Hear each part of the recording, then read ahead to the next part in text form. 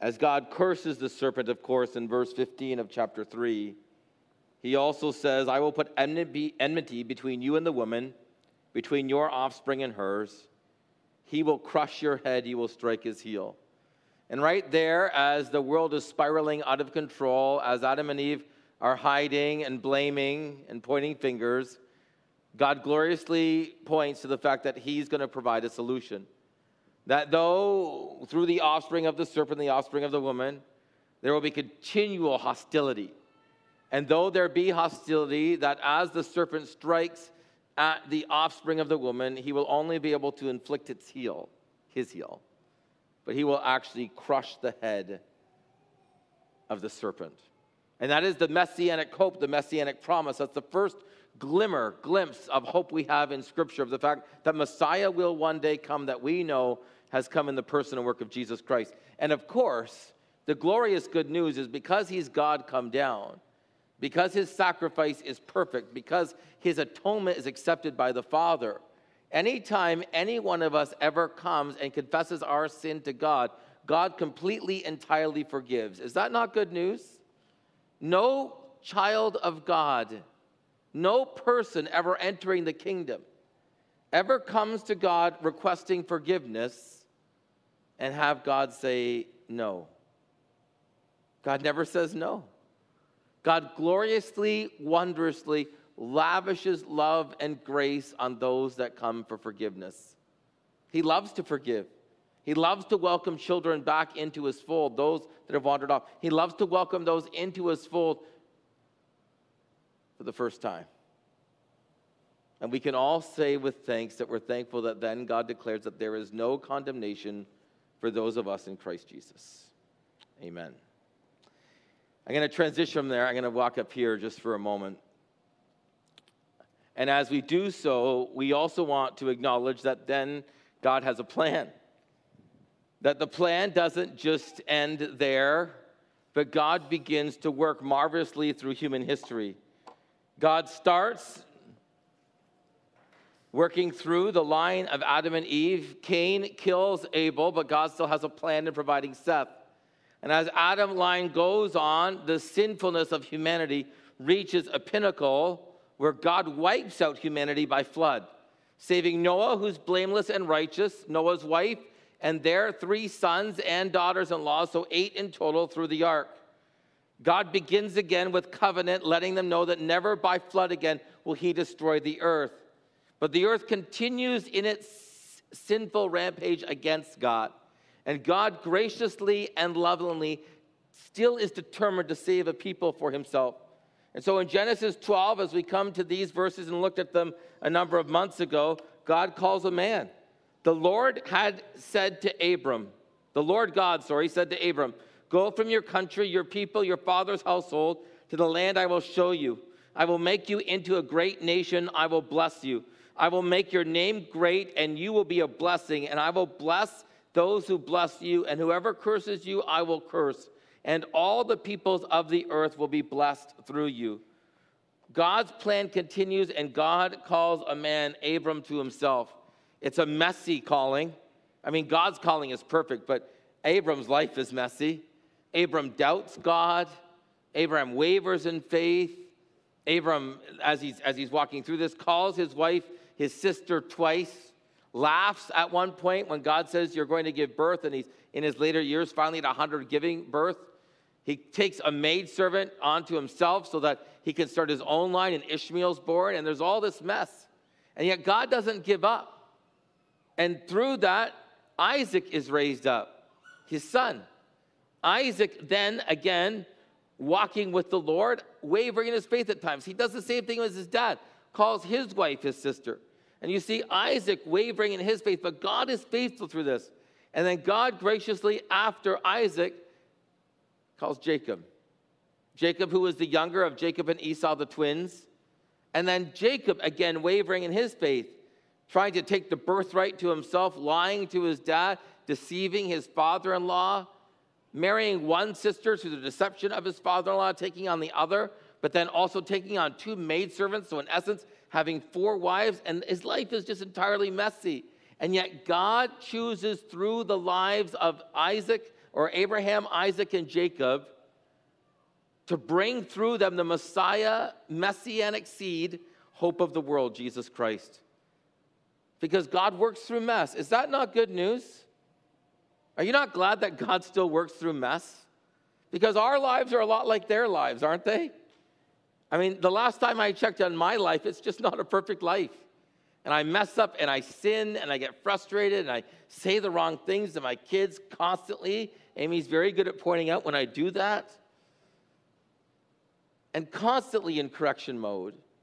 And yet God is gracious. He graciously still chooses to use us. He graciously still chooses to move and act. I mean, as you've gone through Genesis, I hope you can see the goodness and grace of God. I remember at one point, Marcio said to me, he said, Pastor, you've ruined the story of Abraham for me. Do you remember this? But he says it's a good thing. He said, somehow what I had pictured Abraham as is different as we've dived into God's word. Paul came to me one week because he was working on the life of Joseph, and Paul said to me as he was going through Joseph's life, he said, for the first time in all my years, he says, I've come to realize the prominence of Jacob in this story. It's not I am the God of Isaac, Abraham, and Joseph. I am the God of Isaac, Abraham, and Jacob. And through all of Jacob's mess, God says, I am your God. To the point where one time, as he wrestles with them, he says, I am going to permanently mark you. You're going to walk with a limp. And right before he meets his brother, where he's terrified to meet his brother, and he does so that Jacob learns to rely on God. And at the end of his life, you can see that with the words that Jacob is ushering. And that's what God wants to do with us. God is saving a people to himself. Through Isaac, Abraham, and Jacob, you see the lineage of Messiah continue until finally Christ is born at just the right time. Christ enters into history, and as he enters into history, he's born of a virgin, lives a perfect life. He never sins. At the end of his life, he chooses to give his life up for us on the cross. The wrath of the Father being poured out on him, and as the wrath of the Father is being poured out on him, he becomes our sin. That's what Corinthians says. The one who had no sin became our sin so that we could become his righteousness. And for any who believe on him, for any who receive him, it's out of John 1, who trust in his name, he gives the right to what? To become children of God. That's the glorious good news, that anytime, anywhere, anyone on this planet turns to God, God gloriously, wondrously saves them. Is that not good news? It doesn't matter what their background is. It doesn't matter where they're coming from. It doesn't matter what they've done. Whenever someone turns to him, God saves them. God saves them. He's faithful to his word. He's faithful in providing a redeemer, a savior. Because on the cross, he fully took our sin so that he could fully grant us his righteousness. So that when Paul is penning the words of Romans, he can say there's no condemnation for you in Christ Jesus. As you stand before the Father won't condemn you because he condemned his Son in your stead. And all of a sudden you realize how great God is, how amazing he is, his goodness and his grace. Paul and I and Marcio this week met with a couple of men. We were connecting with them. The one gentleman is a man who's converted to Christianity from the Muslim faith. He was raised in Damascus when he was 12 years old. He was sitting in his grandparents' room, and they had a library, and he went over to the library, and he began to look at it, and he found a book, and the book was a book of religious stories, and in it was Jesus walking on the water as he told and recounted his conversion story.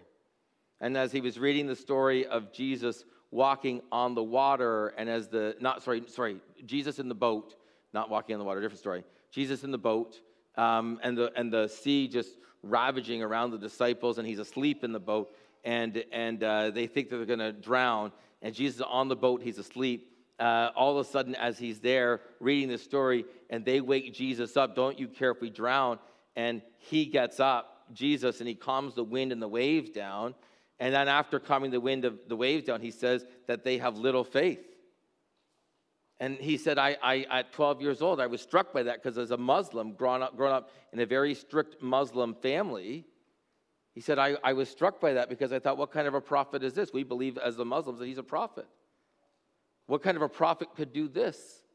And he's talking about faith in him. You don't put your faith in a prophet, you put your faith in Allah. How is this in one of our stories? How can we believe that this is Jesus the prophet? Because he's saying he's more than a prophet. But he was 12, and that hung with him. He grew up in a family that believed in black magic, which of course by the Muslims, if you know that, is an acceptable magic. And so they would constantly perform magic. And then as he grew later into his teen years, he was at the point where the Lord just spoke to him. The Lord kept telling him every day for a year, you are not a Muslim, you are part of my family. He said he thought he was hallucinating. He thought he was like people that had schizophrenia. He said he couldn't understand what was going on. I mean, no Christian witness in his life.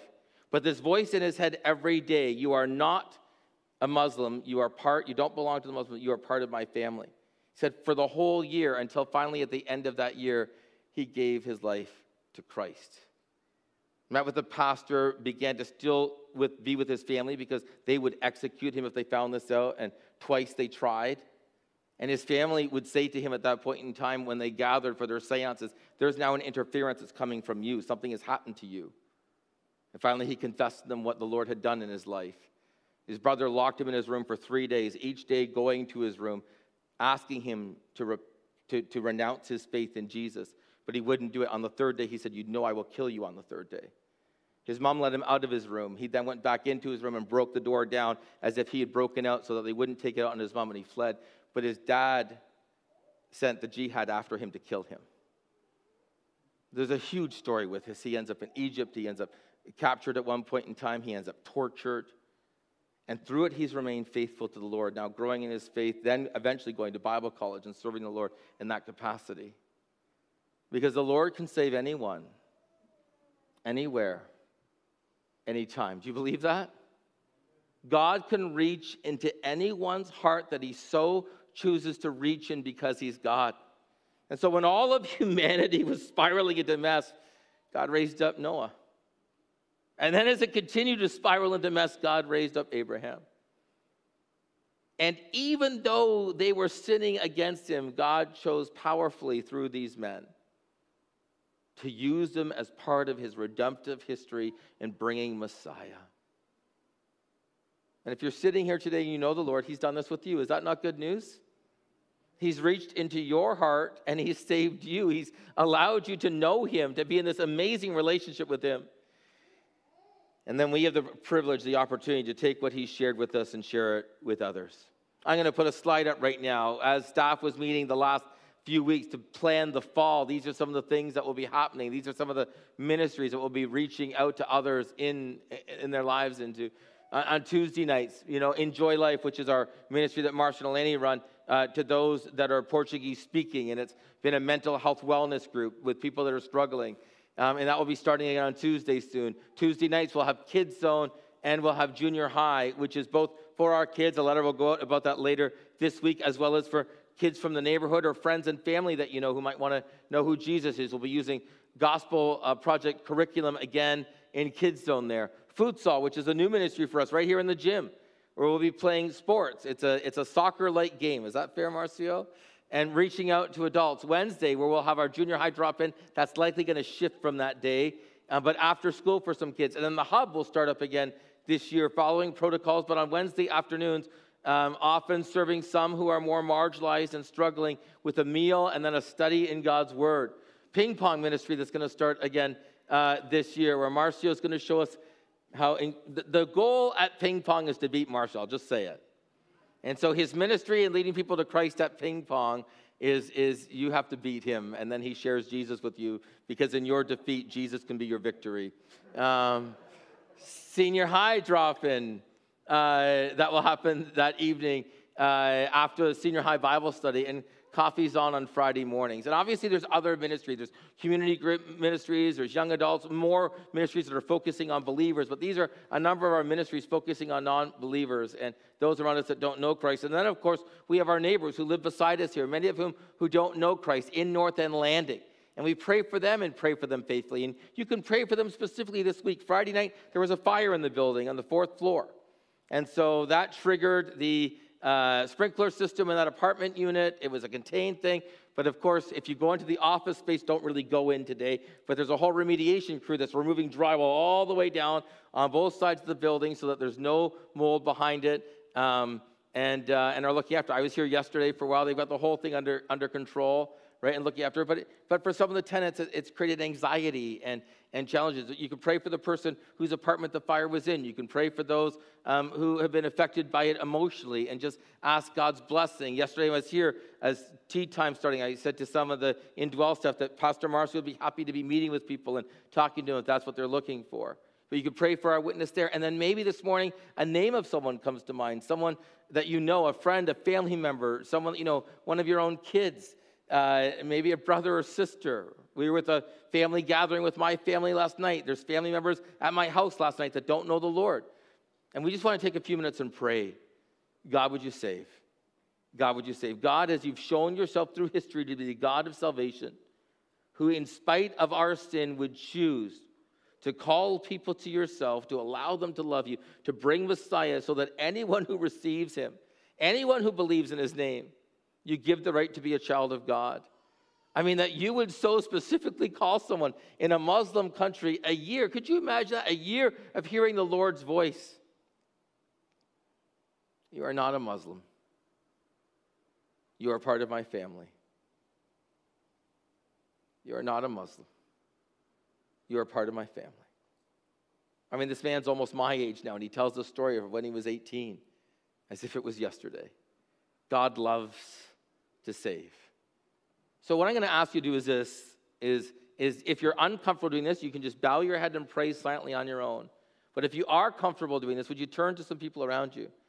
Just quickly share the name of someone you want prayed for or a ministry you want to pray for, and ask God to powerfully save through that ministry or for those people. So if you're comfortable doing that, turn to people around you. Stay distant as you do so, as we did on Tuesday nights we gather for prayer, and just pray. And if you're uncomfortable doing that, you could just silently pray on your own. Go.